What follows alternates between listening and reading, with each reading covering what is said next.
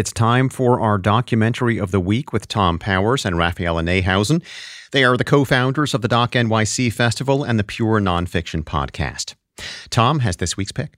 Before there was Robert Downey Jr., there was his namesake father, an anti-establishment New York director in the 1960s.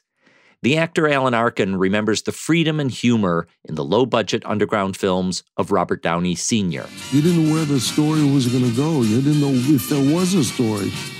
There was a sense that each moment was allowed to play itself out until you're hysterically laughing. In the documentary Senior, we watch the aging iconoclast near the end of his life. His famous son sets out to hold conversations they never had before, covering the good, the bad, and the ugly. Here, Junior calls on the phone to broach a conversation about their mutual drug use in Hollywood. Hi, is this Dad?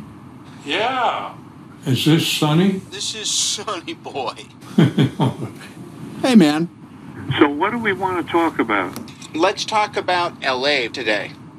Oh, my God. I'm sorry. We're going to do it all, baby. Filmmaker Chris Smith captures the two Roberts as they trace a complicated history. Junior's wife, Susan, describes the ticking clock of mortality. And so at this point, it's all just love of the time we have left. And I don't know if Senior has come to terms with some of his behavior from back then or how it relates to Robert. But what I know now is, this is somebody who loves his kid. The bond across these two generations is touching to behold. Senior is now playing at New York's IFC Center and comes to Netflix on December 2nd.